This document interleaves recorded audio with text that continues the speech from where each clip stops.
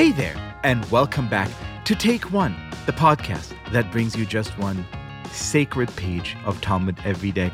If you listen to the show, you know that every day we have more or less the same routine here on Take One. We introduce a little snippet from the Talmud, we parse it, we talk to someone who has something interesting or illuminating to say about it. But today I want to do something a little bit different. I want to talk about the practice of studying Daf Yomi itself and about how it helped one person, one community, one group of friends suffering an unspeakable tragedy heal. Martin Gaynor, welcome to the show. Wonderful to be here. Baruch Hashem. Martin, we commemorate this week the, hard to believe, third, anniversary of the Tree of Life shooting in Pittsburgh. Yes. It is coming up. The Yortzeit is going to be this Sunday. And you're right, Leo.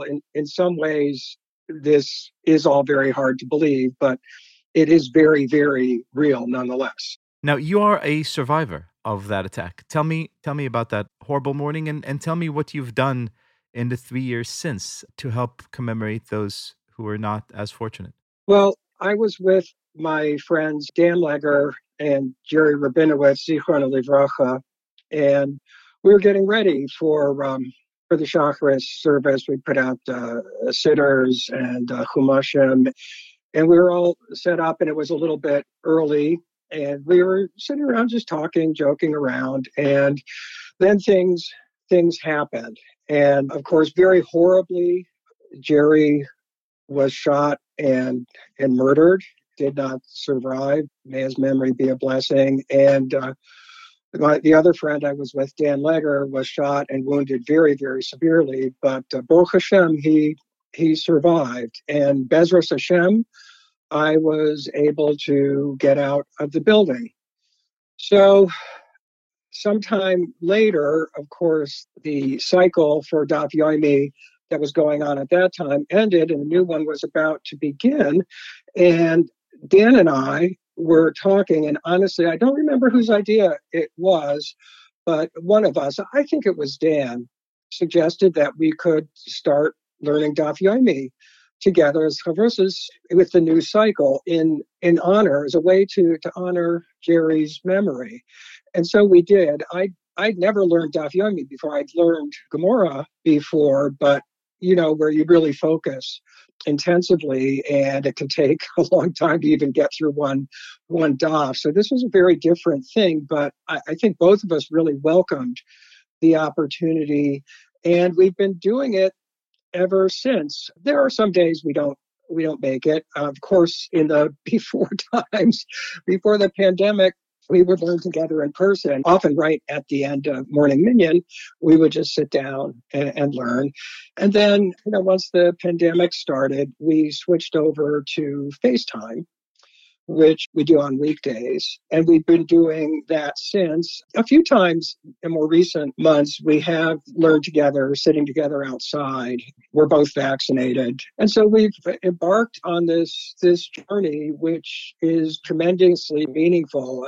Jerry was someone who was a wonderful person in so many ways. He's such a kind, caring, giving individual, and someone who really loved Yiddishkeit and loved learning, but he also had a very wicked sense of humor. And there was nothing that wasn't worthy of a joke or poking a little fun. And Dan and I have often felt where we're learning something and we are just horribly confused and can't think our ways out of our paper bag, that Jerry is smiling and laughing at us and thinking, you guys, you can't even figure this stuff out. And of course, then, as I'm sure you and all the listeners know, there are a number of places in various blätter where there are situations that, at least superficially appear kind of amusing, or maybe not so superficially. And again, we often think, Jerry's having a good laugh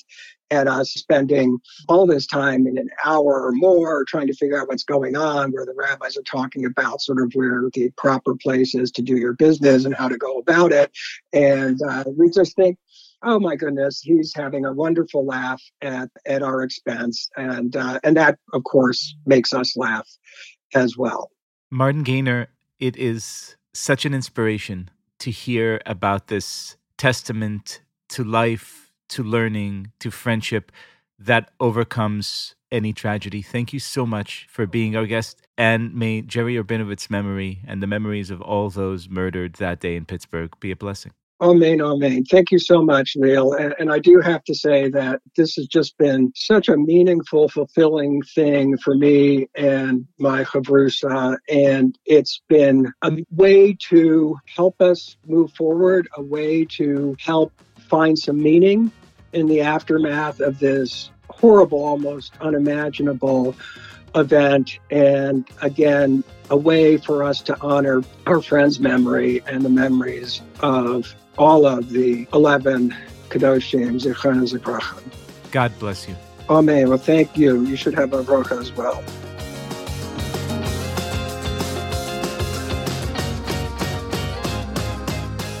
This has been Take One, a production of Tablet Studios.